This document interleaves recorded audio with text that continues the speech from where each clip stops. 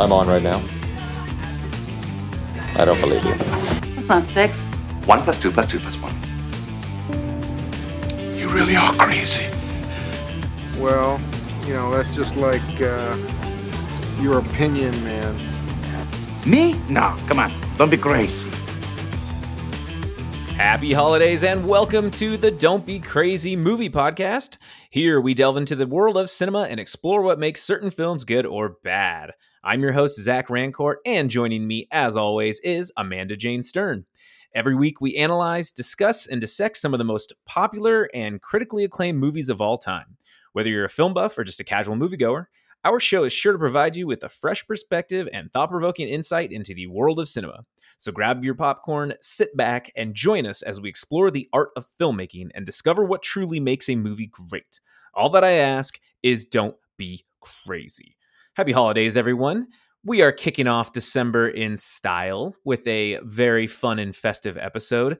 But first off, we have a couple guests. So making his reappearance on the Don't Be Crazy podcast, John Edmonds. John, how are you?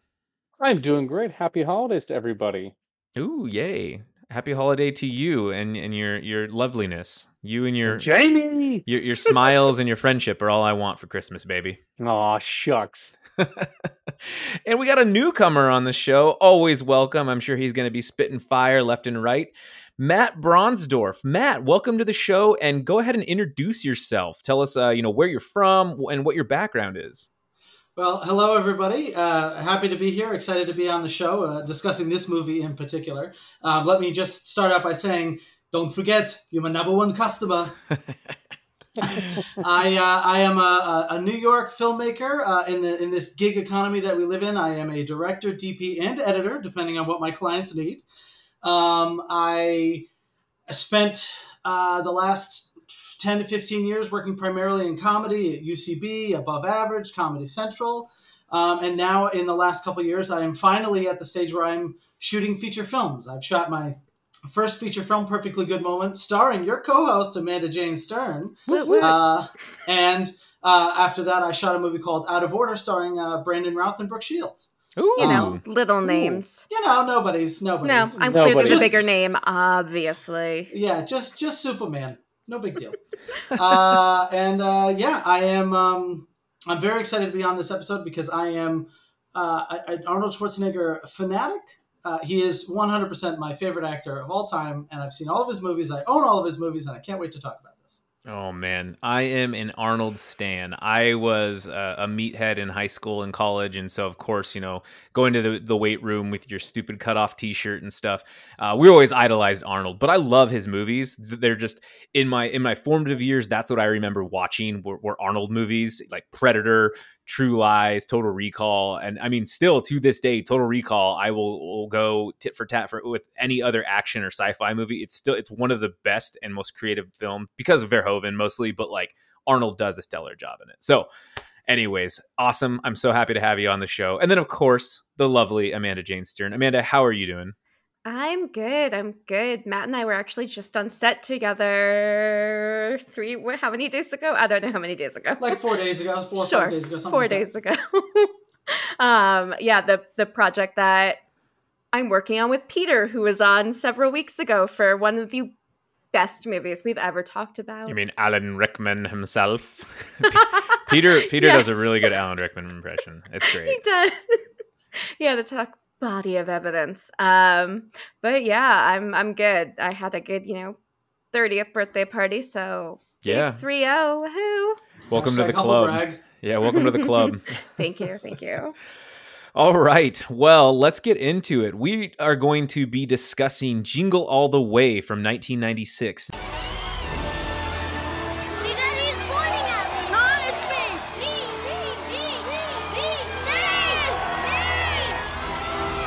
Jamie! He knows my name. Now, we previously did this episode back in 2021, or this movie, I should say, in 2021 on a previous episode. But this is the redux. This is the revamp. This is the director's cut, new version, all right? We got a whole list of new cast characters here on the podcast to discuss it. So that's what we're going to do. Jingle All the Way was directed by Brian Levant. He did movies like Problem Child 2, the superior Problem Child, in my opinion, The Flintstones, Beethoven, the one with the dog, and Are We There Yet with Ice Cube from Geometrons. So John gets that reference.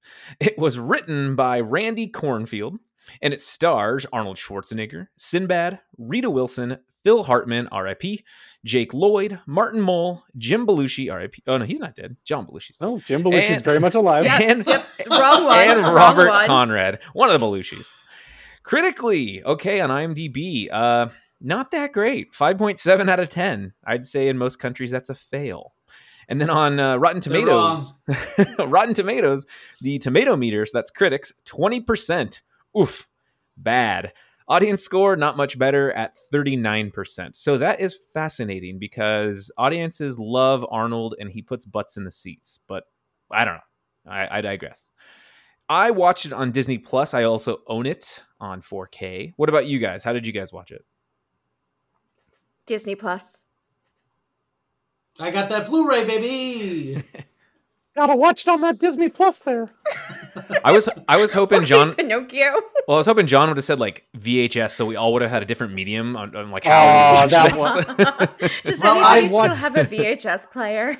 If anybody still has a VHS player, my hat is off. I got a dual My combo. grandfather. My grandfather. Allow me, if I will. I will just slightly turn my camera, and you can see my TV VCR combo that I watch all of my movies at my lunch breaks with. There you go. And yes, I do have Jingle All the Way on VHS, on DVD, and on Blu-ray. Could have watched it anyway, but I want to go with the highest quality, so I went with the Blu-ray. Yeah, I get that. And you do know what you're talking about because you spent a semester going to junior college and you studied psychology. And I'm right in there. my favorite meme right now is the Vince McMahon one where he's crying from the Andre the Giant documentary and he's like saying "cut it off" when it's like, Dad, tell us about TV VHS VCR combos or whatever. I'm just gonna be like that meme the entire time, or tell us about Blockbuster on Friday night, and I'll just be crying. Aw. Rip. Too soon. I know. Rip Blockbuster. You can always go to Bend, Oregon if you want to get your Blockbuster on. Is Zach. that where the one is? Yeah, That's where the final one is. I went to Oh. Bend last year. I drove right by it, and I was like, I'm good. I don't really need. Kate to and go I see went it. in, and it did have that nostalgic smell, I will say. Like buttered popcorn and Do feet. people who go to it still have subscriptions the way you could have the Blockbuster Yeah. card back in the day? I believe It's like they still do. it's like a souvenir now. Yeah, people still Yeah. fill out a membership. Oh my God. Yeah. I miss Blockbuster. There was one 2 blocks from my apartment. I would go. But then I discovered the indie video rental shop That's and started going there. There you go. Well, hey, so we you're have, the reason. We You're the reason. still have places like Kim's. You can rent movies from Kim's down at the Alamo Draft House in Brooklyn. That's So true. there's that. You can. Okay, so Jingle All the Way, estimated budget of $60 million. Opening weekend was November 24th, 1996, and it made $12.1 million. US and Canada, the movie ended up grossing almost $61 million, and then worldwide, it made $129.8 million. So pretty successful worldwide, but people didn't like it, really. Couple fun facts from this movie. So apparently, instead of Sinbad from Myron, they originally, Chris Columbus, who was a producer for this, wanted Joe Pesci to play Myron. And that would have been fascinating. But Joe Pesci is 5'3" and Arnold is 6'2". So it just would have looked a little weird, and it also would have given people the memory of twins, and they might have been a little confused between the two movies. So I love Joe Pesci. I think he's great. One of my favorite parts in Home Alone is when he doesn't swear and he goes frizza frigga frizza frizza frizza.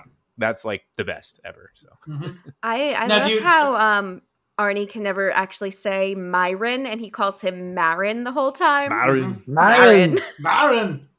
Marin. Do you know the brief aside? Do you know the story of the frigid fragin? So he was because Joe Pesci swore all the time. That was like their way of having him not swear, and so he just I think it's hilarious, and you can obviously tell it's like a parent not trying to swear in front of their kids, but they just stub their Elevates toe. the film. Yeah, absolutely, I agree. So I find that I am now on a podcast in good company, brethren. We are Yes. all cinephiles. This is lovely. Yeah. And then so the movie Jingle All the Way, the story is actually based on the 1980s shopping frenzy over the Cabbage Patch dolls. However, it ended up perfectly mimicking the Tickle Me Elmo craze of Christmas '96 when it came out. I had a Tickle Me Elmo, and I remember my mom going to the store and not fighting people for it, but like lining up at Fred Meyer at like 6 or 5 or whatever time a.m. to get it. Okay, now with the Tickle Me Elmos, I never had that. Did it Neither just did literally, if you push the button, did it just go like? It laughed a couple times, and then it uncontrollably shook. It would just start shaking, and it was laughing. And I don't get it, but I had one. That's all that mattered. I always found Elmo annoying. Elmo. Yeah, exactly. He's a bit much. Was it like the Furby? Was it like the precursor to the Furby craze? It was Tamagotchi. It was bigger than that, at least. I think it was bigger than the Tamagotchi Furby. deserved it. Tamagotchi craze was great. I think it was big. It was bigger than the Furby for sure. So. Oh God, Interesting. Furby. Furbies were terrifying. Elmo may be annoying, but as the father of a 3-year-old, he's the shit. My son loves Elmo. Wait, does he like Bluey? Is he into Bluey yet? So into Bluey. I love Bluey. So great. into Bluey. I'm not, because we're on a podcast and I don't know your rules about things. I'm not name checking him, so I'm just gonna be like, your son, your little one. I appreciate that. Thank you. Boy. You're tax dependent. The elder child. In some TV airings of the film, chain-smoking Booster's line where he says he's been, quote, sweating like a dog in a Chinese restaurant is removed. And I get it. And then finally, the film marked Arnold Schwarzenegger's 4th appearance as a lead in a comedy film following Twins, Kindergarten Cop, and Junior. Junior, underrated. Pretty terrible, but underrated. I agree. Very underrated. My body, my choice. And then you flash forward now, you're like, holy shit. He was right. Does my body disgust you? Yeah. My body. Does it disgust you? Disgust you. Okay, so the synopsis for this film, it's going to be spoiler-filled. If you haven't seen Jingle All the Way, you definitely should, but this is your warning. You go ahead and jump ahead 5 minutes. Here we go. Workaholic Minneapolis mattress salesman Howard Langston loves his wife, Liz, and 6-year-old son Jamie, but rarely finds time for them. He is often put in a bad light by his neighbor, divorcee Ted Malton, who harbors unrequited feelings for Liz. After missing Jamie's karate class graduation, Howard resolves to redeem himself by fulfilling his Christmas wish for a Turbo Man action figure, a popular television superhero, despite Liz actually having asked him to buy one 2 weeks earlier, which Howard forgot about. On Christmas Eve, Howard sets out to buy the toy, but finds that every store has sold out, and in the process develops a rivalry with Myron Larrabee, a postal worker father with the same goal. In desperation, Howard attempts to buy a figure from a counterfeit ring run by con men dressed in Santa suits, which results in a massive fight in the warehouse that is broken up by the police. Howard narrowly escapes arrest by posing as an undercover officer. Exhausted at his failure and out of fuel, Howard goes to a diner and calls home, intending to tell Liz the truth. Jamie answers the phone, but keeps reminding him of his promise to be home in time for the annual holiday Wintertainment Parade. Losing his patience, Howard yells at Jamie, and he feels guilty and depressed after Jamie scolds him for not keeping his promises. Howard finds Myron at the diner, and they share their experiences over coffee, where Myron tells of his resentment towards his own father for failing to get him a Johnny 7 OMA for Christmas.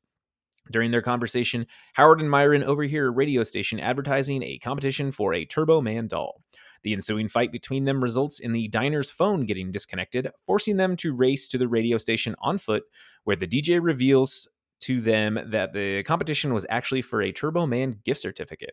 The police are alerted, but Howard and Myron escape after Myron threatens the officers with a seemingly phony letter bomb. Officer Alexander Hummel, whom Howard has run into several times already, investigates the package, only to have it detonate in his face. Upon returning to his Suburban, Howard finds it stripped by car thieves. He takes a tow truck home where he finds Ted putting the star on his family's Christmas tree. In retaliation, Howard starts to steal the Turbo Man doll Ted bought for his son Johnny, but can't bring himself to do it. Unfortunately, Liz catches him in the act, and Howard is left alone while his family goes to the Christmas parade with Ted and Johnny. After dropping off Jamie and Johnny, Ted attempts to seduce Liz, but she violently rejects him by dousing him with eggnog. Dad, you smell like barf. Meanwhile, remembering his promise to Jamie to go to the parade, Howard decides to attend as well. but runs into Hummel again. The resulting chase leads to Howard hiding inside a storage room where he is mistaken for the actor portraying Turbo Man and dresses in the highly technological costume. As Turbo Man, Howard uses his chance to present a limited edition action figure to Jamie, but they are confronted by Myron dressed as Turbo Man's archenemy Dementor. Despite Howard's pleas for Myron to stop, a long chase ensues involving a jetpack flight. Myron grabs the toy from Jamie but is cornered by the police while Howard rescues Jamie. Howard reveals himself to his family and apologizes for his shortcomings. Officer Hummel returns the toy to Jamie while Myron is handcuffed, but Jamie decides to give the toy to Myron for his son, proclaiming his father as his true hero. Touched by Jamie's act of kindness, Myron apologizes for his earlier discrepancies. The crowd carries Howard away in a hero's fashion as Myron, Liz, and Jamie happily watch. In a post-credits scene, Howard finishes decorating their Christmas tree later that night by putting the star on top. However, after kissing and hugging, Liz asks Howard what he got her for Christmas, and he realizes with a shock that he forgot her gift.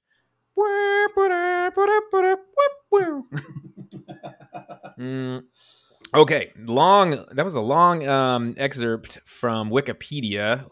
Some details I probably would have cut out of that, but that's okay. And grammar. Jump into these bones of this discussion. So Arnold Schwarzenegger, he's world renowned. He's highly impersonated. I mean, we all have our own Arnold impression, right?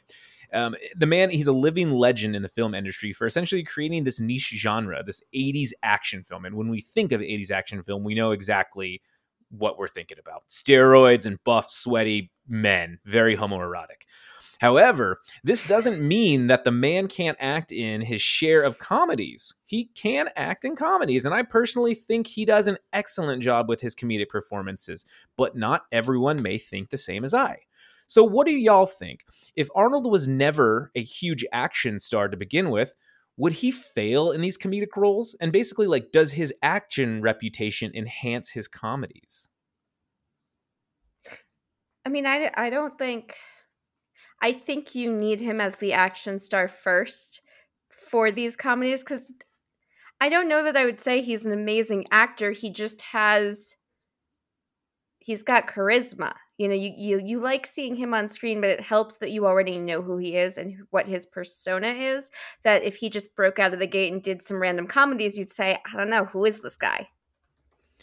Who is this thick Austrian accent man? And why are we supposed to believe that this guy is from Minneapolis, and when he's in that costume, they have no idea who he is, even though he sounds like that and nobody else? Okay, yep. I'll save that for later.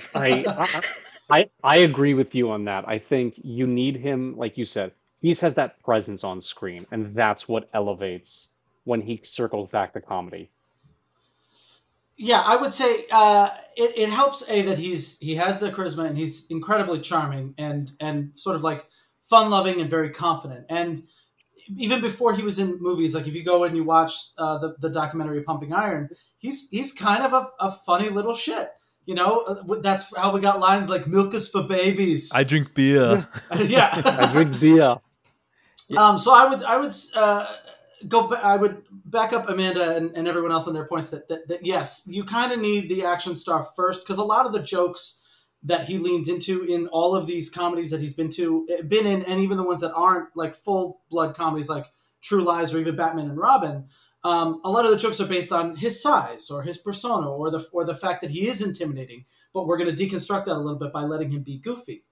I would say though, all of his work in the 80s, in all of those action movies, he learned timing, I think, from all that, because one-liners need that pitch perfect timing that lends itself beautifully to telling jokes.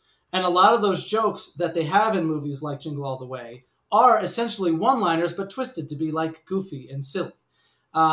So I think he would perfectly be fine as a comedy actor. I honestly wish that he did more, and I think that's sort of what he's doing now. I don't know if you guys have seen Fubar, but Fubar is essentially a TV comedy.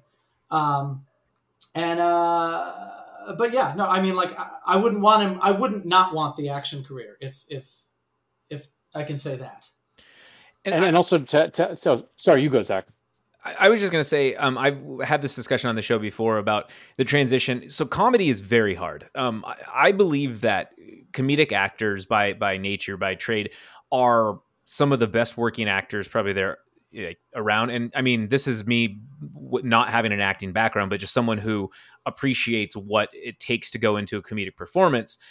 Because like when you have a dramatic actor or an action star go to comedy, most of the time it's not as productive or not as funny as you think it would be. But then you have people like Steve Carell or Seth Rogen or Jim Carrey that are comedic actors by nature that transition to more dramatic roles, or I guess action too, but I'm thinking more drama. And it pays dividends. They do a really good job.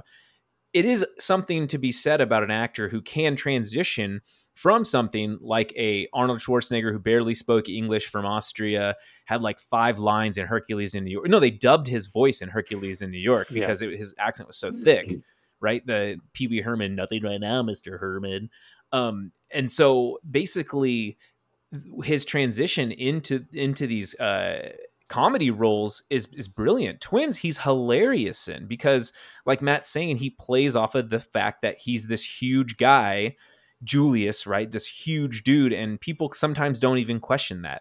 Like this clearly Austrian guy is named Howard Langston, and he's like a huge dude, but everyone thinks he's just neighbor next door. I'm like, this guy's massive and he's Austrian. How does he have a name like John Smith or something? So I think that's so much of the comedy in a lot of his movies is that we're just supposed to go along with, sure, he's just some Midwesterner. Exactly. Okay. And Yes. I was going to say Kindergarten Cop is that like John Kruger, right? He goes there, and all the women, when he goes to the school, they're like, oh, like, you know, they kind of eyeball him as he comes out. They oogle him, right? So Point of order, it's Detective John Kimball. John Kimball, that's what it is. John Kimball. I'm a cop, you idiot. Doesn't he change it to Kruger though in it? It's like John Kimball and then John Kruger.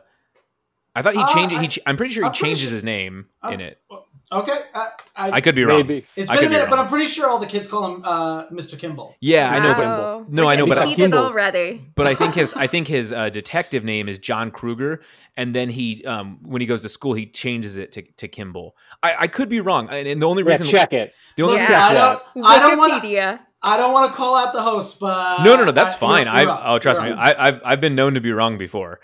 I would also say, to echo off Matt's earlier statement about one-liners, I think that also played with like 80s and 90s. They were known for like your very campy one-liners, and timing, like you said, was everything. You know, think of it. Remember when in Predator, when he throws the knife and he goes, "Stick around." Yeah. Like, hey Dylan, CIA got you pushing too many pencils. Exactly. Like everything. Go ahead. You finish your point. Everything about it is like. A Last Action Hero, I will always hold very near and dear. Oh yeah, like it's just like think about it, like and like what Amanda said, everyone in Minnesota ignores the token Austrian bodybuilder, and it's also funny because if you look at the costume design, they put him in all this baggy clothing to cover it up. They just don't give a fuck. They just move. They move past it. Mm-hmm. And it's like. And I think I've said this when we've done some older movies, Zach, that in old movies, we didn't care what people's accents were. You could pretend to be from any country and not do an accent. I've seen many things where the actress is French and they're like, yes, I'm from Boston. And it's like, sure, okay, why not? Much for accent work. They do definitely put him in the giant jacket, you know, to hide a little bit of his size, to make him seem a little bit more normal. But they don't completely unaddress it, because Phil Hartman does have that great line towards the end where he says, "You can't bench press your way out of this one." You can't bench press your way out of this one. Oh my God, I love. Like one day in life, I want to use that on somebody, and they'll have no idea what it's from. You have to wonder how much time he has to go to the gym, because what we've seen is he spends all of his time at work selling mattresses. But while he is selling those mattresses, he does have, like I have on my desk, a gripper to work on his forearm strength. That's how he got so strong. Forearms are huge. That's not doing that. That's not gonna. But we don't see his whole office. For all you know, he could have like dumbbells sitting next to his chair. Just like, you're my favorite customer. Every time he says it, he does a bench press. Yeah. Exactly. I will say, my only sadness with Arnold moving to comedies, I wish he would have done it sooner. Because I mean, look at like John Cena. Okay, John Cena has done exceptionally well in comedy. How can I look at John Cena when I can't see him? I mean, you can't see him. Dun, dun, dun, dun. But it's like him in Cock Blockers was like my sort of first He is exposure very to him funny. I agree. in that comedy role, and I was like, He's John funny, Cena's yeah. great. And then and Peacemaker, Peacemaker, he he was also great. I think Peacemaker, he showed the entire spectrum. I think my first for him was Trainwreck, and Yeah. he's not even a big part in that, but he stood out. And I remember I watched it with my fiance. No, I didn't. I watched it with my mom. And afterwards we were just like, huh, that was John. Like, he was fantastic. Because like in Cock Blockers, I think if I recall, like John Cena's like, I'm so tiny, I'm so small, and they're like, are you kidding me? You're a giant. Like, so they do the opposite. I would have loved to have seen them like do that with Arnold. It would have just been like just throw in that John Cena comedy with an Austrian accent, and it just would have been great. Yeah. I mean, I don't know if you guys have seen Fubar, but at least in Fubar they try to explain it because like the whole idea is that his wife doesn't know that he was a spy, nor did his daughter. They believed that he was just a gym salesman. So of course he spends all his time in the gym and he sells gym equipment. So it's like, okay, all right, you're trying to put some logic behind his enormity. Even at 75, he's still enormous. Oh, he's still jacked. Yep. Oh yeah. So, house cleaning. John Kruger was from Eraser, another Arnold movie, and that's where I was. Kruger. To be fair, they're both very similar, and I knew it was Mr. Kimball, but for some reason, I thought he had to change his name when he was like chasing down the guy. Excuses. Zach. I mean, if I even may pencils be so, have erasers. So, if I may be so bold, given your current mistake, I will say the following: You've just been erased. You've just been erased. Underrated movie. I liked it a lot. Vanessa Williams is great. Oh yeah.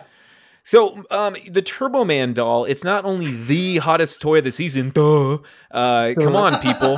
What was the hottest sought after toys that you guys remember from your childhood? Toys that you remember either you buying for your kids or your parents buying for you, going out of their way to fight other soccer moms basically for that coveted portable DVD player, that kind of stuff. What were the hottest toys?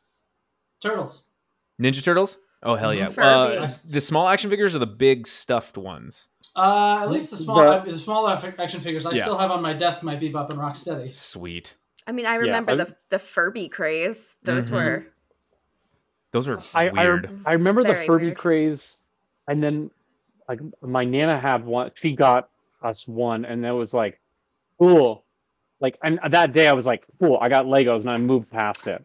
Beanie Because, Babies. Beanie Babies. Yeah. Yep. Because they did appreciate so much in value. And From around 2 to a 3. Yeah. around the same time as this, there was a craze for Power Rangers toys as well. Oh, dude, I was in a newspaper forgot article about that. from my hometown, my brother and I, because we were huge Power Rangers fans, and they came to our house and took our pictures, like showing how to build the Megazord and all this stuff. Mm-hmm. I was like 8, I think, at the time, and I think I still have the newspaper article somewhere. But yeah, I loved Power Rangers.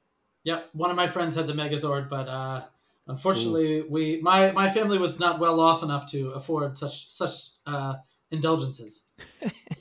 I will say the one I remember the most was that my dad he bet on a football game. Like, our family doesn't gamble. Like, I don't like gambling that much. It's just not my cup of tea. But then he gambled and won like $500. And what he did, he then surprised us with the Nintendo 64. Wow. So Wow. like that was and he put all the money just right back into that. So I will like always remember that Christmas. We were never as excited as like the Nintendo 64 kid on YouTube. Like, and if you just look it up, you'll see, yeah, it's a 64. But like I remember like setting that up, booting up Mario 64, and that was just like that was the shit. Woohoo! I stood jumping off of that. I stood outside of a Circuit City. Oh, 2 years. Wow. After, 2 For years you after younger the- listeners. For you younger listeners, I stood outside of a Circuit City from 8 o'clock the night before to 8 a.m. the next morning, waiting for the Wii. Oh, wow, yeah. I got my the first Wii. I got my first little digital camera at a Circuit City. Oh, jeez. What, it's like 6 megapixels? It was shit, total shit. For you people born after 2000, Circuit City was a store that sold electronics like Best Buy. Which next year will have to be like, remember Best Buy? Oh, Yeah. God. Yeah. I remember. Remember when they sold more than washing machines? Oh, yeah, that's right. Oh, Yeah, man. we used to have a Circuit City across the street from a Best Buy on 86th Street in Manhattan.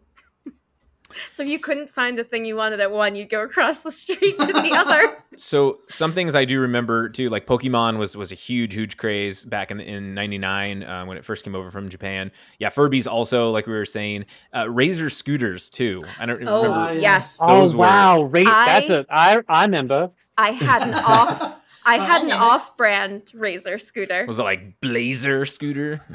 I think it was like Scissor scooter, which Scissor now Scissor me scooter. Scissor me, Xerxes. Oh boy. Yeah, which those is worse. We're off the That's rails really here. bad. those were so great too, but all I can think about is like just bruised shins, because once Yeah. that thing gets away from you, it nails you in the shin, and it's like pure steel, and you're just like, god. So So a couple of the kids ride their scooters in the street. They're like, "Do you remember how to do a tail whip?" I was like, "Watch the shins. Protect your shins." put shin guards on them. Oh And my then God. I worked retail for a good 15 years, and so I just remember seeing things, but nothing really popped as much in the past, probably say 5 or 6 years, as the Hatchimals. And Hatchimals are basically just they're like eggs. They're pretty big eggs, and inside there is a toy, but it has to hatch. It's like a stuffed animal with some other things inside of it.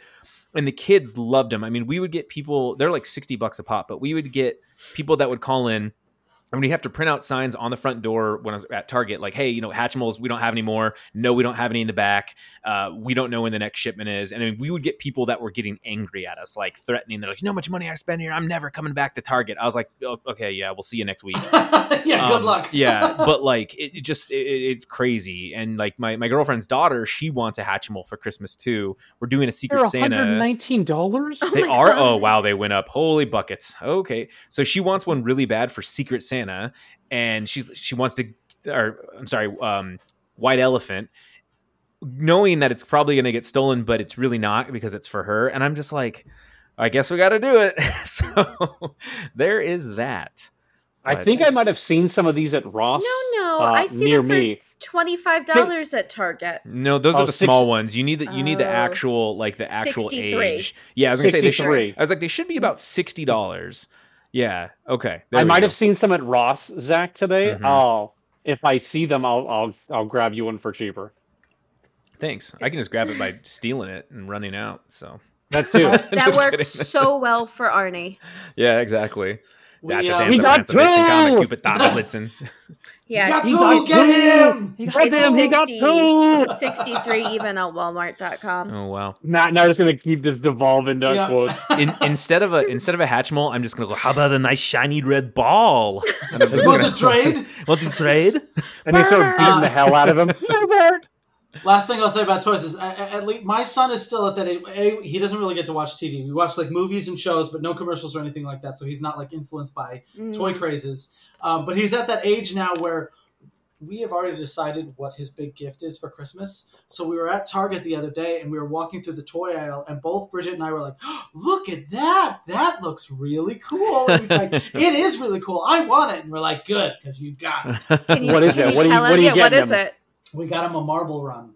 What is that? Ooh. It's like it's sort of like a big set that you build, and it's kind of like an obstacle course. You put a marble in the top, Yeah. and then like it can go different ways, and it has like You different can things design that, like, it. swirls. Sweet. Yeah, That's exactly. It's fun. kind of like That a does Lego sound that you fun. can design. They have it at our oldest one's preschool, so I know exactly what. That's Like, awesome. That sounds yeah. fun and vaguely educational. yeah. Exactly. Yeah. Get him thinking outside the box. There you A go. couple years ago, we were at a toy store and they had one in the front, and we were trying to get him interested in other toys, and all he wanted to do was drop the marbles in the top. So now it's like, okay, he's old enough to not like Yeah. swallow them, so we'll get him one. There Yeah, you he's go. 3. Yeah. Yeah. You're past the I swallow everything phase. Yep, exactly. Although we have a number 2 now, so now it's going to be like, make sure when we're done playing with it, we collect all the marbles That's the hardest until part. How, number 2 is old enough. how old's your second one? Is the She will be 2 months and 4 days. Oh wow. okay? You Yeah. just hand her other toys that are meant to be stuck in her mouth so she can focus on those. Like the bagel. Yeah, exactly, like the bagel. Yeah, bagel or Duplos. So Jingle All the Way, for me, it works so well because it focuses on most people's real feelings about Christmas and the holiday, and that is consumerism. That is very, very obvious in this movie. However, I'm posing to you guys, is this movie saying anything further about consumerism that we don't mostly know, or perhaps something even deeper? I'll jump in and say it definitely hits on status symbols. It for sure hits Mm. on like, oh, you got the Turbo Man. Like you are, you know, you're maybe that middle class or upper middle class. Or it also talks, people who have the luxury based on their jobs to go and get the shopping. Like look at Myron. That was the only day where he could go Christmas shopping was Christmas Eve because he was out delivering everyone's packages. Yeah. And Jamie even says it too. He's like, anyone who doesn't have one's going to be a real lame-o or whatever he says. Gonna be a real lame-o. And I am just like, this little Darth Vader Jr. is being a little shit right now. But yeah. Jamie. Jamie. Yeah. That's and yeah. Go ahead. No, go ahead, Matt. No, I was just going to say, and there's also something about the pressures that are put on parents to meet these expectations, whether they want to or not. Because obviously you have this comparison between Ted, who is the perfect dad, and he's always home, and he does everything for his son. I got a Turbo Man for Johnny months ago. It's nestled safely under a tree. And here is Arnold, who, yes, to be fair, he's a workaholic. He does not do what as a father he should do, which is pay attention and be present.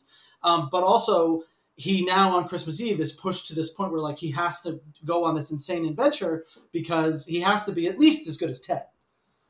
He's got to make sure that his son is as happy as little Johnny is. So yeah, like parents get pushed into these places, and then it's even pushed to the limit with Myron, where he's so desperate and so not as class level high as Arnold and Ted are, as just a mailman, and he's willing to resort to violence, even if it's unintended, because he's like, that was a bomb. This is a sick world we live in. Sick people. but he's still willing to pretend like he has a bomb. Yeah. And almost kidnap a child and chase him onto a roof. So yeah, there's definitely something about the pressures of parenthood. Also, and when he goes on that rant choking, he's like, I just laugh out of him. And then he's like, I'm good. I'm good. You shouldn't wear fur. In this world, we're made to believe that a bomb, that all that happens when it explodes, you just get colored in some blackface and some black clothes, some black suit. You get the dust. So the bomb is very problematic, but it doesn't hurt you. He does have bandages on his hands. Oh, yes. So no, but that was from the coffee. No, that was from the coffee. That was the coffee. Sorry about the coffee and the bomb. The coffee falls on his bandaged hands. Yeah. Oh yeah. Oh yes. Point of order. Yeah. So bomb, coffee, motorbike, all that kind of stuff. I mean, no. This movie is a long sequence of wacky racist scenes, basically. I think that formula definitely plays out where, after the inciting incident, it's just like things keep getting worse and worse, and our character feels the pressure and the stress, but it's also much like with Home Alone. There are no real world consequences to the actually very real violence inflicted on some people in this movie. Like the bomb, like the bomb, or like the fire on the head in Home Alone, or the fire on the hand, and like literally anything that would be a very dangerous thing. It's a series of cartoon. It's Roadrunner outsmarting Wile E. Coyote. Boom, he falls, and then he's fine. Yeah, but it's fun. It's fun. I'd also think that it says, this film's also talking about how, like, if it's not Turbo Man, it's not even worth having. Like, remember, like, when Arnold chases after that woman in the fur coat? He's like, I give you 3 times as much as you, or 3 times as much as you paid. And he says it's Booster. And then he just throws it away. Yeah. I mean, but nobody likes you, Booster. And that's why I was thinking this movie is about excess and procrastination. I think excess in the sense of, this, I can't say it because I don't have kids, so it's not really fair, but Jamie has a pretty goddamn good life. His room is incredible. He has all the allowances that he can afford, basically, and it's just not necessarily fair when you compare it to Myron. And I don't think this movie did a good job of showing Myron's life and showing people who are less fortunate than the Langstons, and even Phil Hartman's character, much more Ned, or what was his name? Ted. Ted. Even as much as him. I mean, because obviously he was well off too. They were the neighbors in this nice cul-de-sac or nice area, And so I don't think the movie did a great job of showing that. So even at the end, when Sinbad does get the toy, when Jamie does the right thing, gives Myron the toy, it doesn't feel as earned necessarily, in my opinion. And I think that this film focuses a lot on that excess. And I don't know if that was on accident, or I don't know if that's what they were trying to make a commentary about, but that's at least what I was thinking. I think part of it is that in the attempt to go for the humor of the big action set piece and to parallel it to the beginning opening shot, Myron goes too far. Yes. And very much he goes much further than Schwarzenegger ever goes, who Mhm. does not make bomb threats. You know, he literally goes after a kid in a violent, dangerous way. And I think, and especially for me, I was watching this as a first-time viewer, you know, it hits a point where you're just like, dude, Yeah, let it go. Seriously, fuck off. This is too much, and I can't be in your camp anymore. So I don't love his performance. It's a little too loud for my taste. It's just big, and I'm like, That's my Sinbad. ears Yeah. hurt. It's too much. There's a lot of scenes in this where they just let Sinbad just like do his stand-up routine. I don't Yeah. love it. Now, were you guys ever fans of Sinbad No. routine or comedy? I feel that I was never exposed to it a whole lot growing up. I felt, I mean, well, it's 96. I feel like, you know, at that age, it's not, maybe it was the Robin Williams stand-up, or it was even Dennis Miller probably at that point. But I wouldn't say like Sinbad, but I mean, like what Matt, you know, there's sick people in this world. There's some one-offs that were Sinbad's comedy hits, but I felt like you said, he hit off the rails. Yeah. I liked him in House Guest and Necessary Roughness and First Kid. First I Kid. liked him in those. And in Good Burger, he plays the teacher. So Oh my god, he's in that. Yes. yeah, I forgot. He's the teacher who Dexter's car he hits, and then the mailbox and stuff too. He's got the big fro, and he's like, yeah, he basically puts Dexter to work. So I definitely saw some of his stand-up on Comedy Central Yeah. because I was aware of him before I saw this movie. But I mean, besides this movie, I honestly have no recollection of anything of Sinbad other than The you know name. he's a little over the top in this, but like hey, he's still kind of a lovable character. yeah, I think so too. Until the end. Yes, that's, to an extent. That's the issue. Is it becomes too much. That it's like, Jamie, no, don't give him the toy. He almost murdered you. Yeah. Well, to be fair, he did try to stop Jamie from. He tried to stop Jamie from Jamie. climbing to the top of that metal tree. He's like, "You ever seen Vertigo? Does that mean anything to you?" And So like, he doesn't want to do that, and but yet he still does, which I Of guess course. is to the movie's idea of mindless consumerism. But I think yes, that is kind of where its messaging falters in the fact that Arnie has to be our hero, and when you take stock of who he is as a character, you're like, this guy's kind of shitty.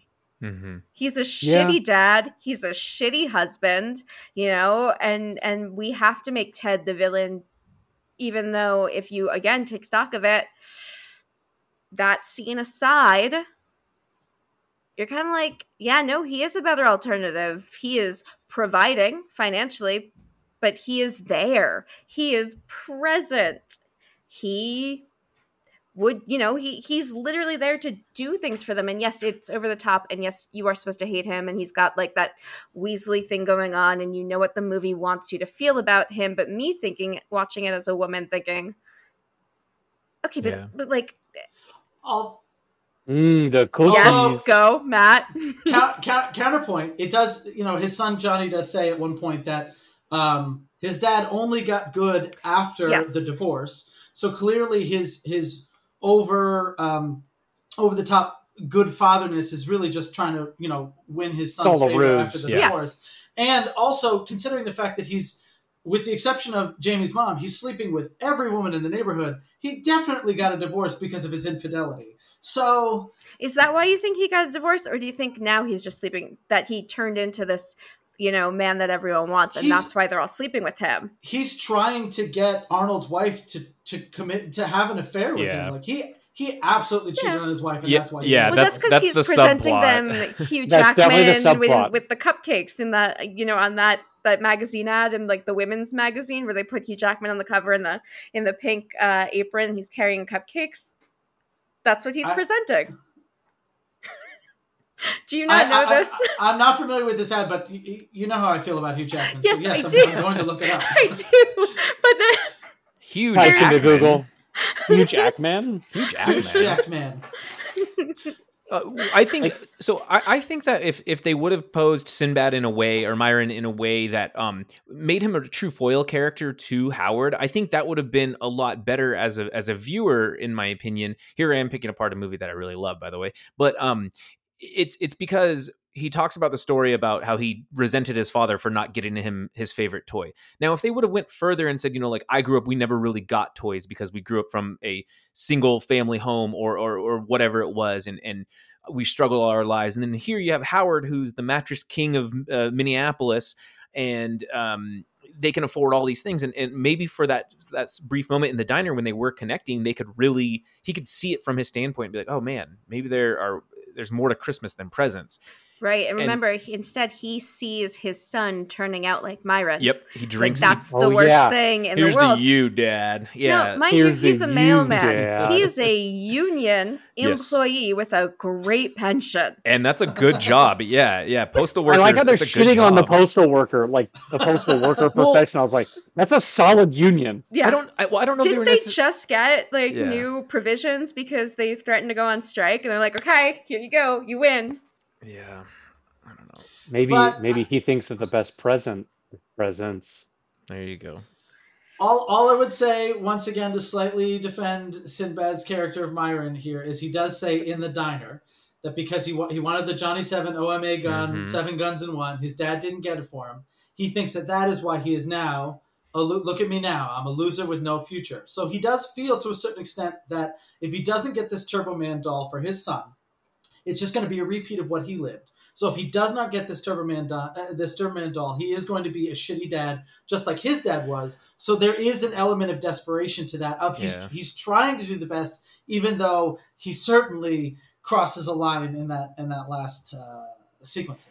I just didn't feel like that was that apparent. I felt like it was more subtext, if anything, then, because I didn't feel like that was that apparent. I'm like, oh, well, that's kind of meh. But I get what you're saying, and that totally makes sense. I think if I were to redo this, that's probably what I do. So that leads me to my next question. So this movie was made in 1996, but it is now 2023, almost 2024. Can this movie, Jingle All the Way, can it be remade today? Like, how different would it be? I mean, they made Jingle All the Way 2, which is basically just a remake. we don't talk about Larry, Jingle All the Way 2. Yeah. we Men in Black's Mind Eraser that one. How dare you bring up such blasphemy? Yeah. But how would this be remade, you guys? With John Cena. That would be awesome, actually. I think that would be that's fantastic. And Sinbad. No. I think Lil Ray, Lil Rel. Lil Rel, funny. he is hilarious, and he could pull that off really well, I think. Kevin Hart. Kevin Hart certainly has the manic energy. Yeah, I think you can make it a little less manic. Yes, for my taste. Like dial it down. That's why I said Lil Rel, because I agree. He's a not good manic. actor. He's hilarious. Too. He could act, and he's really funny, but he's not manic. Exactly. He knows how to play the manic bits, but tone it down so it's still grounded in something, and you're not watching and like, wow, my ears hurt. You're still like, no, I'm with this guy. They've also been in two movies together now too. I think John Cena and have they? Laurel. Yeah, weren't they in? Weren't they in like Vacation Friends? Yes, and Vacation Friends 2. So. But you could also flip it. They made a sequel. Role. Yeah. They swap them. It went you could swap it. We would need to change some of the problematic undertones of the anti-union worker thing. Little Rel is now the mattress king, and John Cena is your union worker. Here's to you, Dad. I would just toss this out to you, though. With Little Rel and John Cena, who's the straight man? Because I feel like both of them, comedy styling-wise, are kind of the straight man, which is why, as over-the-top as Sinbad is, it is a nice combo, him and Arnold. No, I think Lil Rel could be the not straight man part of it. I've seen him do both. Oh, okay. Yeah. I think in Vacation Friends he starts out as more of a straight man role, and then even in Get Out he has moments where he can play that, but clearly he's more of he's the not the comedic straight buddy man relief. in Get Out. He's not the straight man. But there are No. moments. But there are moments when he does, and then he also That's why I like him, because he knows how to rein the two together. And in Poker Yes. Face, he was his cameo in Poker Face, a show with Natasha Lyonne was fantastic, and he did a really good job in the episode. No, that's your reboot, Natasha Lyonne. As who? The Arnie character. Oh, And then Little Rail. Yes, Yeah. there we go. That's it. so Let me toss this problem out for you guys, though, in terms of the remake of it all. yeah. Does this movie work in a world with Amazon? No, So and that's what I no. And that's kind of what I get at. So it is really hard to remake movies. And when we talk about, the original is better. Well, yeah, sure. Because we saw it at different times in our lives. And you have to understand that the reason Scream works so well is because this was like early cell phones, right? Where you didn't even have caller ID, I think, at that point. No. And so there are, and police responses are going to take a while. People left their doors open. And so there are different things that you have to suspend. And I think you're right. In an Amazon world, you could try to find a way to work around it, but that would be a problematic thing, I think. It's not in the negative sense. It would just be hard to make this film be what about Amazon? Yeah, because he very, if Amazon doesn't have it, he jumps on eBay and pays the same amount of money that he would have paid the Jim Belushi character, $300 for the Spanish version of You it. could have him chasing down via he went to OfferUp and Facebook The Marketplace. Amazon warehouse. Yeah, he goes to the Amazon warehouse. He tries to call Jeff Bezos somehow. Yeah, I mean, oh my god. Well, that's exactly why. I don't know why he's Austrian again. That's why the When a Stranger Calls remake in 2000 something didn't work, because we had cell phones Exactly. then. Yeah. Oh, exactly. what? No caller ID? Okay, but star 67 or star 69. Although, like Five Cream, also known Scream 5. Yes. But Five Cream. Five Cream did a pretty decent job. But that of was getting a around requel. some of that logic. No, but I mean, like the mechanics of how it works. Where yes, you have cell phones. Yes, you have caller IDs. But the killer could have he can spoof your someone phone. else's phone. Yeah. Yes. No, that is smart. But when the When a Stranger Calls remake came out, you couldn't do all of the stuff you could do now. So it was just like, this logic doesn't make sense anymore because it's not a landline. You're not hampered to the phone in the same way. You could literally walk away with the phone. Mm-hmm. Yeah. I mean, I guess there is a world where you could do a remake and make it about the Amazon of it all, especially given that, the original Jingle All the Way is very much all about brick and mortar. Like, his first course of action is he goes to a toy store, then he goes to other toy stores, then he goes to this back alley warehouse, he goes to the radio station, and now with Amazon and Alibaba and all these other online services, eBay, etc., there aren't as many brick and mortars, so that could be part of the issue of it. Is if I can't find it online, where can I go? Well, there's no toy store. There's no Toys R Us anymore. Nobody knows what Toys R Us is anymore. And I think that would be a good plot right there. Is like, so you have this out of touch dad who we just talked about Best Buy, and if he's like, oh, I'll just go to the local Kmart, and it's like, Dad, Kmart's been out of existence for like 10 years, or he's like, okay, fine, I'll go to KB Toys, 20 years for that one, and so on and so forth, right?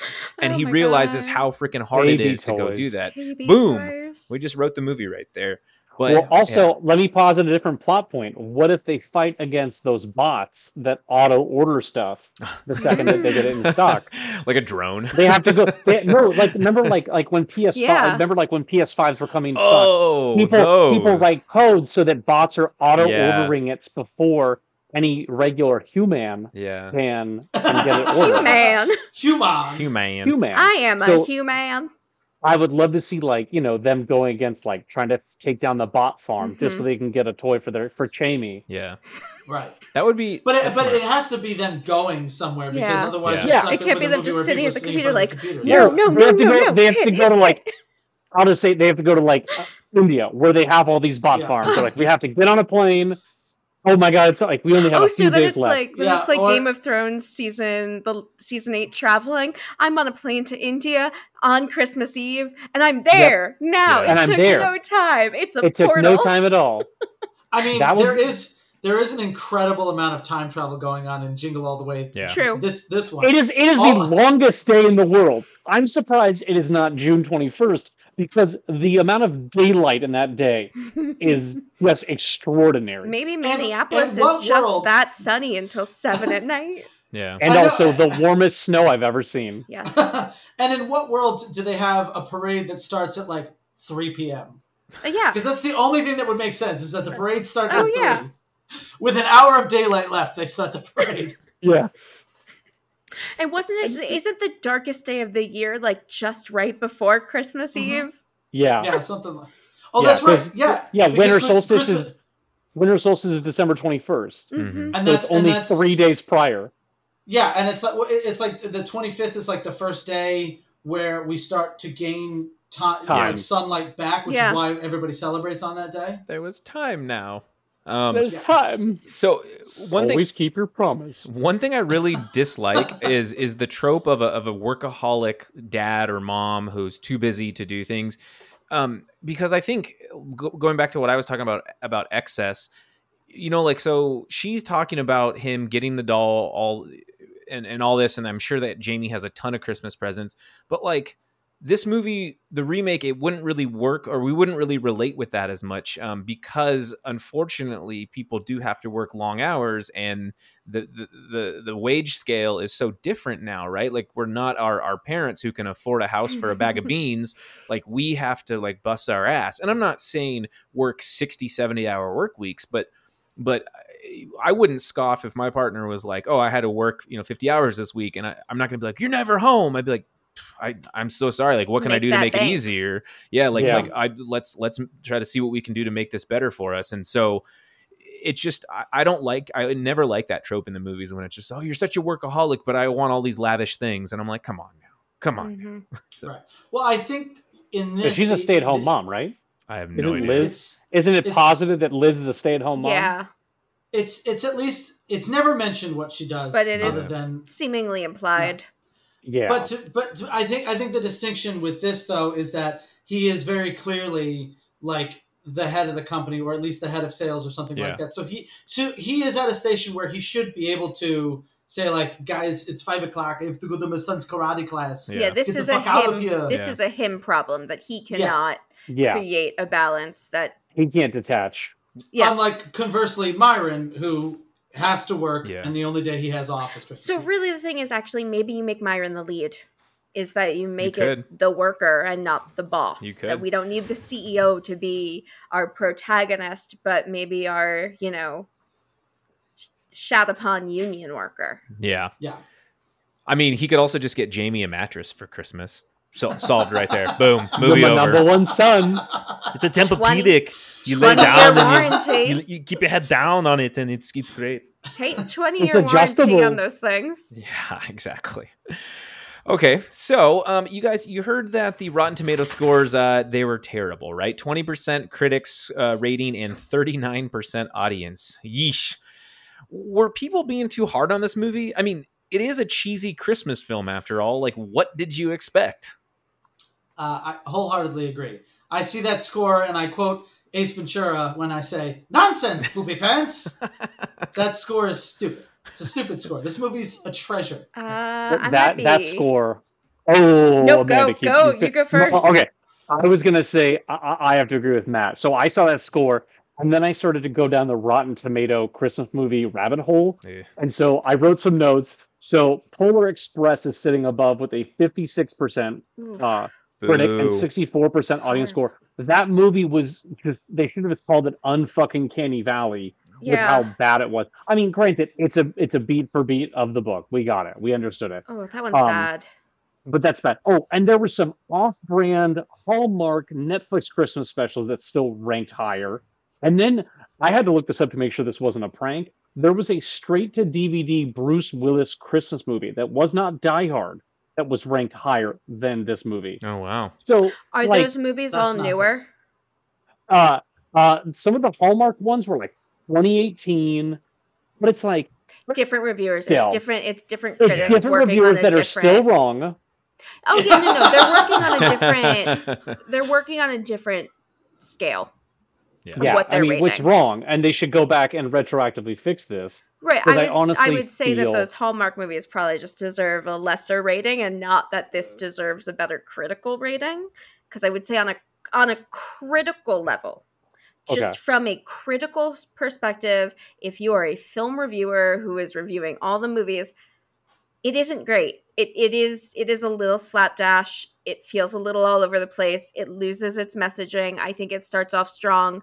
And then unless you really want to watch wacky races, you end up in wacky races. Yeah. And then it keeps going. So I would say from that critical standpoint, I do agree with them. From an audience standpoint, it still did really well and got a, for some reason, sequel. It doubled its profit. Yeah, Well, it clearly did well, but I also think a lot And of this is people who want to 1996. Well, let's just pause it by saying that basically Rotten Tomatoes isn't the end all be all. No. It's a very terrible, in my opinion, way to rank a movie, and unfortunately, people hedge too much of their desire to see a film based off of that, and that's really unfortunate. But yeah, it's it is what it is. I think there are certain movies where you don't need to know what the critics say. Absolutely. This is that kind of, there's certain movies you're going into because of what kind of movie it is. Mm-hmm. And unless it's the kind of thing where you've been promised a big, dumb, cheesy action flick, and then the critics come out and say, hey, yeah, I went in wanting that, but instead it's actually just really boring, and it's not the big, dumb B movie you were hoping. Usually when it comes to these kind of movies, the critics are not going to be positive, but who gives a shit, because it's not for them, Yeah. True. And I would also point out the very real fact that this movie came out before Rotten Tomatoes existed. Yep. Mm-hmm. So a lot of the critics' reviews that would have been out at that time either A, are not available to find online anywhere. So I mean, you're looking right at the page there, Zach. I mean, that 20%, how many reviews is it actually aggregating there? Is it 60? If it's 50 or 60, it's okay, well then who knows what it actually would have been if that movie came out today. I would wager that if that movie came out today, it would be 40s to 50s. I agree. I think that's where it would be today. So there are 46 reviews from critics on that, and then there are over 100,000 audience reviews, which the audience one surprises me a little bit. I don't know why people went into it thinking it was going to be anything other than a cheesy Christmas film. Mm-hmm. So I think part of it, though, on an audience standpoint, is if you're coming at it with the bout of nostalgia that the three of you are, it's something you're going to like a lot more. If you're coming at it as someone who's seeing it for the first time now, it is a bit too cartoonish for me personally. But I will say. So I mean, but this film, I felt owned how campy and goofy it was. It knew it was off the rails from the moment it started. Think of it also Snakes on a Plane. Snakes on a Plane knew exactly. It knew exactly what type of film it was. It knew it jumped the shark from the moment the ink hit the page. Mm-hmm. And it just kept steering. And I will also say, I just looked this up. Roger Ebert back in 1996 did give it a thumbs up, and that was Siskel and Ebert back then. He's tough. Because I miss Ebert went in knowing what he was reviewing. He knew what kind of movie he was going into, and there are things that he's reviewed that I completely disagree with. And if we start talking erotic thrillers, he and I could have a real discussion about misogyny and those rankings. Yeah, but specifically if we're talking things like Sleeping with the Enemy, dude. Didn't know what kind of movie he was watching, but okay. But I think when it came to this movie, he knew what he was going into. And so he was he was meeting it where it stands. And I think a lot of other critics went in trying to rank it like they were ranking the Oscars movie. It's not trying to be that. Yeah. So you have to meet it where it stands. And so I am coming to it where it stands. Yeah. And I'm like, it's okay. I'm not going to be returning to it because it doesn't give me the pleasure that other things do. It doesn't. It's not the fun for me that Die Hard is or that Roadhouse is. Mm-hmm. Roadhouse. So, but I'm still going to meet it where it is. I'm going in thinking this is going to be big, dumb, stupid, cheesy. This is not, The Handmaiden. Mm-hmm. I will say this about it, and yes, obviously, I do have a lot of reverence for this movie. I have a lot of nostalgia. I've watched it. I've watched it every Christmas since 1996. sometimes twice, sometimes 3 times. So at least we're talking about at least 60 or It's 70 a safe times I've seen space. this movie. You can tell us how many times you actually watch it. It's a safe space. It's on right now. I actually watched it 1.5 times today. Quick aside, I was feeding my daughter today during my lunch break watching this, and my wife was in the kitchen making lunch, and I was laughing. And she's like, "You've seen this movie so many times. What are you laughing at?" I'm like, "It's funny. It is funny. I can't help Yeah. it. It's hilarious." What I would say is Sunday night, I watched Four Christmases because I was tired. I wanted to watch something new. It's Christmas time. That's what we do. We watch our holiday movies. And I was like, I haven't seen Four Christmases yet. It's Vince Vaughn. It's Reese Witherspoon. It's Robert Duvall. John Favreau. Like an incredible cast. Sissy Spacek. It's got to be good. It is objectively not. Yeah. I know that someday I may meet Vince Vaughn and this may end me, but I gave it 1.5 stars on Letterboxd because I feel like that's where it is. And the problem that I had with that is I think what a lot of modern comedies have done, let it be said, I think Seth Gordon is the guy who directed that. He did make Horrible Bosses, which I do love, so it's not completely devoid of quality. It does the thing where it's like, oh, we've got funny people, very, very famous people trying to be funny. Let's just let the camera sit still, medium wide, and let's just let them riff. Yeah. And they can talk, and that's where the comedy will come from. However, conversely, looking at Jingle All the Way, where, yes, you've got funny people like Sinbad and Phil Hartman and Arnold Schwarzenegger, Martin Mull, all these people, like legit, like SNL people, very, very funny people. You could just let the camera sit and be still and let them be funny, but the cinematographer, the director are active participants in this movie. They know that when they have a joke line, it's a joke shot, whether it be a wide angle shot, low angle shot. There's those quick snap zooms to like the moment when he realizes that he didn't get the doll. Yep. When he goes to the big laugh that I had this afternoon was when he goes to bed and they give him the Morticia Addams lighting on his eyes as he gets like wide eyed. Like that's very cartoonish comedy filmmaking, and I love it. And it's much more. It's something that I miss in comedies. Active. It's active, and we don't get enough of that lately. So I feel like in retrospect, if people were to look back on this with fresh eyes, like I said, Rotten Tomatoes, you might get like 57% on Rotten Tomatoes. That I agree with. I do agree with that. It is active filmmaking. They are making choices with their framing, with their shots, and because it's film, it looks gorgeous. I miss film. Yeah. It doesn't have that flat hallmark. Yeah. We shot this in real locations in real places, not on a soundstage. Wasn't there another like bit of trivia that like it was like the warmest winter for like where they shot on location, so it's like everybody was actually hot at that winter extravagant festival. Oh. Yeah. That sucks. And they all have to wear those giant coats. Well, I mean, great conversation, great discussion. That's actually all I have question-wise, but I want to go to the segment for hottest take. So I want you guys to defend, just choose one, your hottest, most controversial take on this movie, on movies of this genre, of this era, of actors from this, of themes, whatever. Matt, go ahead.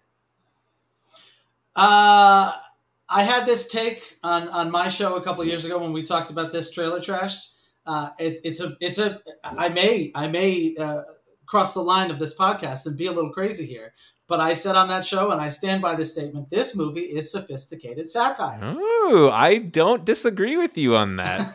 I think it's cartoonishness, its over the topness is where its sophistication is, with what it's trying to say about consumerism and about the pressures of parenthood and everything like that. Yes, it paints with a broad brush, but sometimes you got to be broad to get your point across. Absolutely. That's sophistication. And on this last viewing, I was thinking about that the entire time, as I've just kind of done deeper dives into satire and maybe not so common satire. But yes, I wholeheartedly agree with you on that. That's a good take. Also, we have not at all, in what we've been talking for an hour and 8 minutes yet, we have not talked about easily the best part of the movie. Just put the cookie down. Oh. How have we not done this? Oh, Howard, excuse me, but your wife's cookies are out of this world. Who told you you can eat my cookies? Oh, these cookies! I gotta get the recipe from Les. Put that cookie down, now! Howard!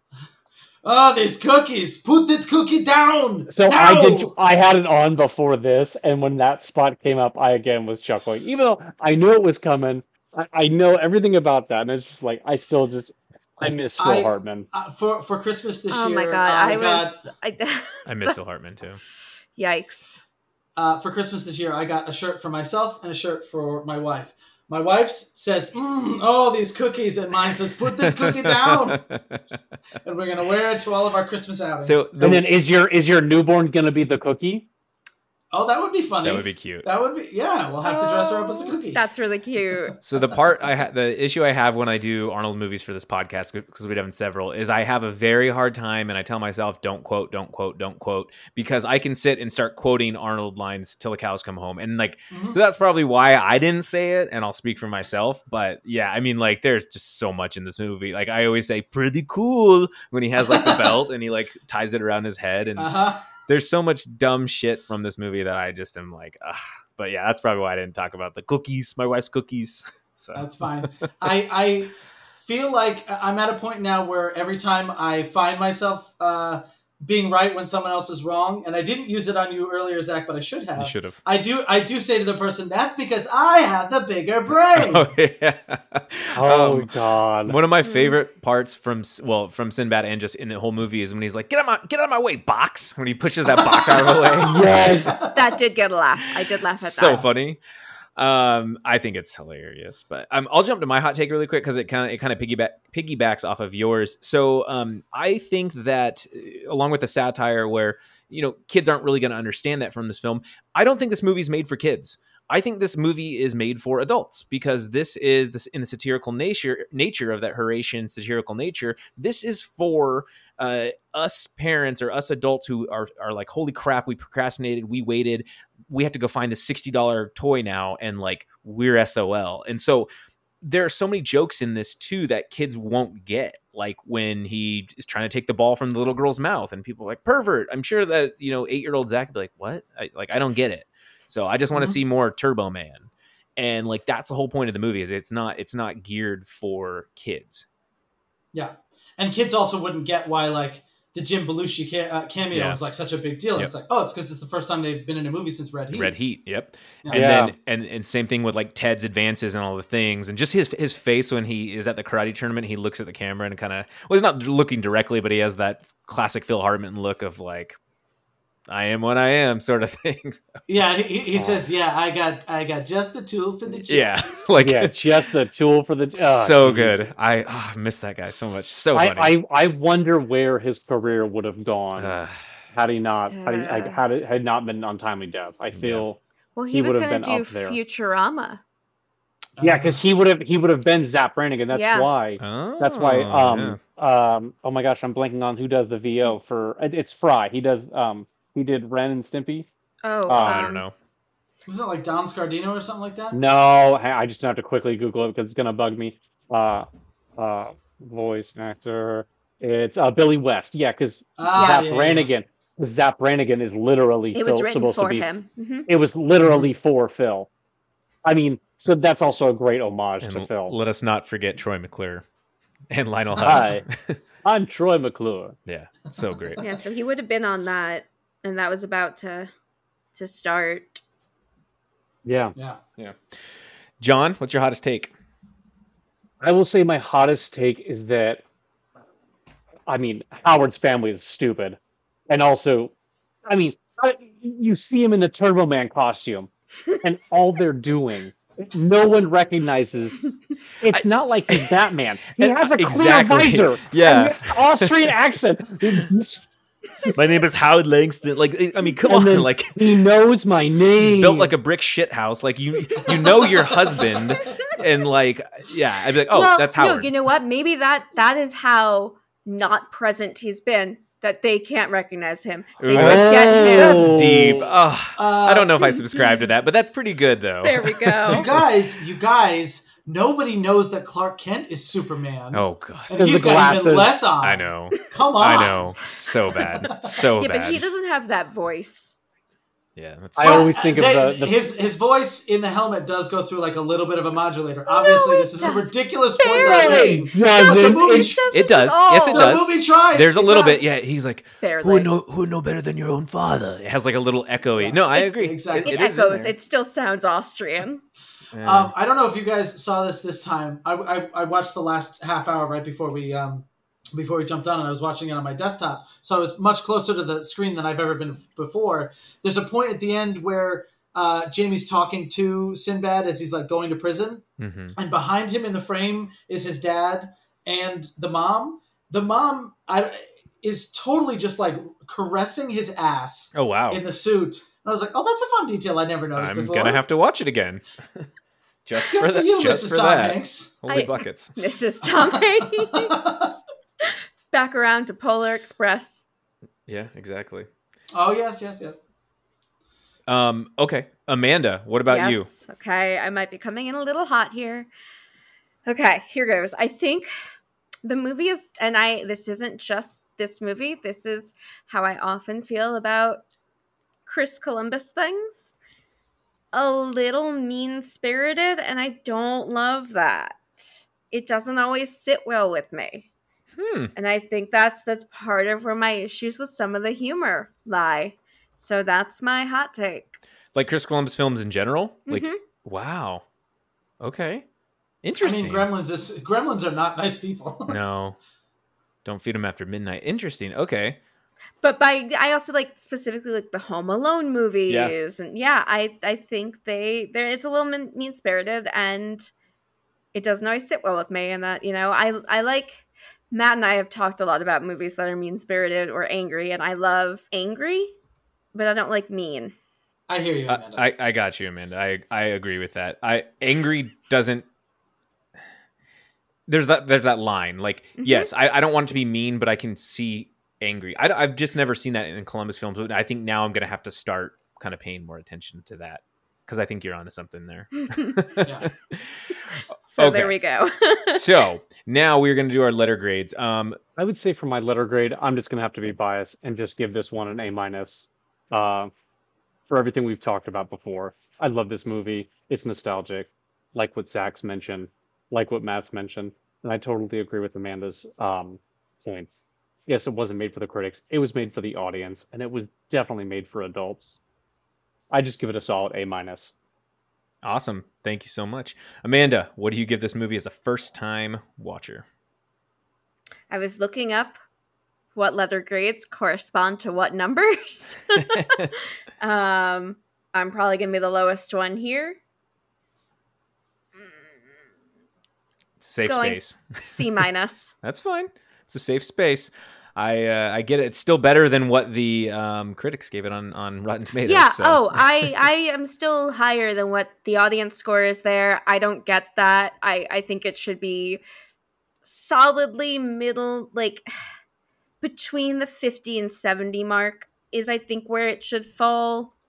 Mm-hmm. I think there's some very good filmmaking. I think the film, it's very pretty to look at. There are definitely jokes that hit for me. So I would not put it in a failing grade. Yeah.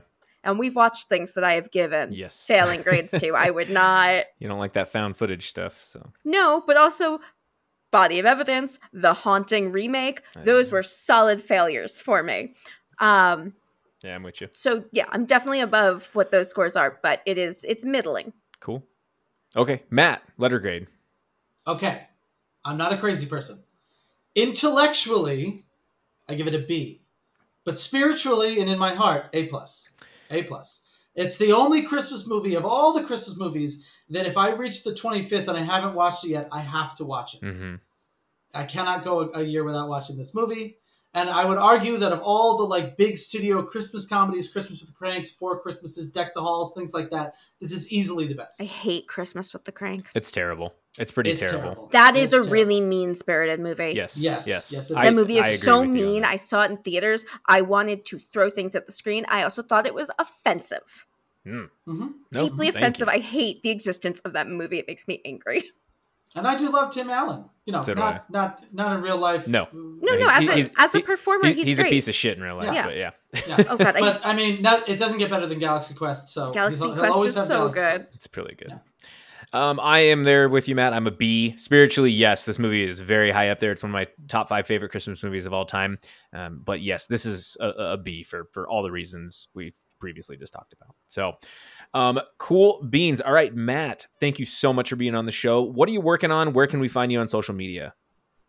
On social media, yes, I'm on Facebook, but fuck Facebook. I'm on Instagram. That's basically the only one I'm on. You can find me at Simply Bronsdorf because I'm a man of simple tastes. And then what I'm working on is I shot Out of Order, the movie with Brandon Routh and Brooke Shields, and I weaseled my way into editing it as well. And I have now, become the post supervisor of sorts. So that is currently what I'm working on. I have a scoring session tomorrow that I'm going to be in with the composer and the director. That hopefully will be done in the next month or so. And then after that, I have Perfectly Good Moment with Amanda Jane Stern, which has been sold to a distributor. So hopefully soon you'll be seeing it on a streaming service near you. Woo woo! Heck yeah! Thank you so much for being on the show. You're welcome anytime. Of course, this was a joy and a pleasure. Anytime you talk anything Arnold, I'll be there. Okay, and John, thank you so much for being on the show as always. Where can we find you on social media? Oh, so you can find me on just Instagram. I'm not a filmmaker. I'm not an actor. I'm just a simple guy trying to do right by 2 kids. I'm at john.edmonds. You'll just find some random stuff there or F1 content whenever Zach and I are talking.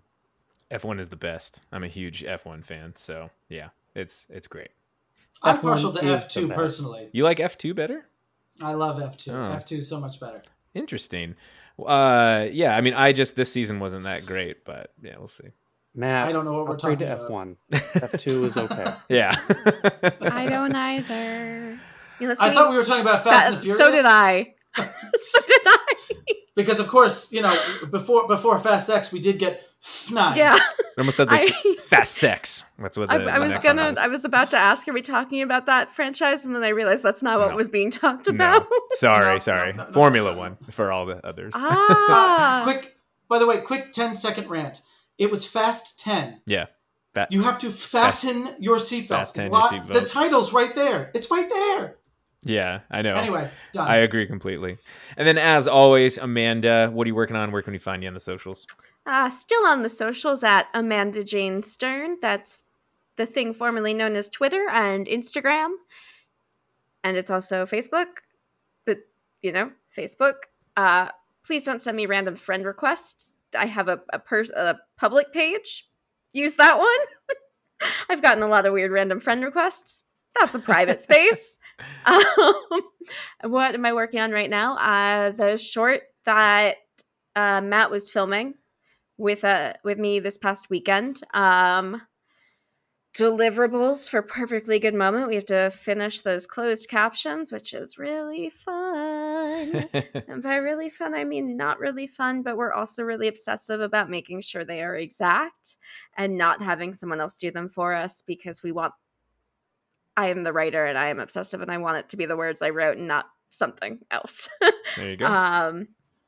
And Matt and I are in very early development on a horror feature. Ooh. I didn't want to do a spoiler, but yes, that's true. A erotic body horror feature. Wow. Cronenberg would be happy. Yes. Well, I am on socials, Instagram, X or Twitter and Facebook at ZachDale60, ZACH Dale60. You can find me there. And thank you to all my guests. You guys are the best. You the real ones. And thank you for listening to the Don't Be Crazy podcast. Remember to follow us on Twitter and Threads at DBCrazyPod, where you can share your thoughts, give us film suggestions, tell us if we're crazy, or just do your best Arnold Schwarzenegger impersonations. Make sure you subscribe to our show on Apple Podcasts and Spotify and leave us a 5-star review. Additionally, we are also available on every other major podcast app. Thank you for listening. Happy holidays. And until next time, don't be crazy.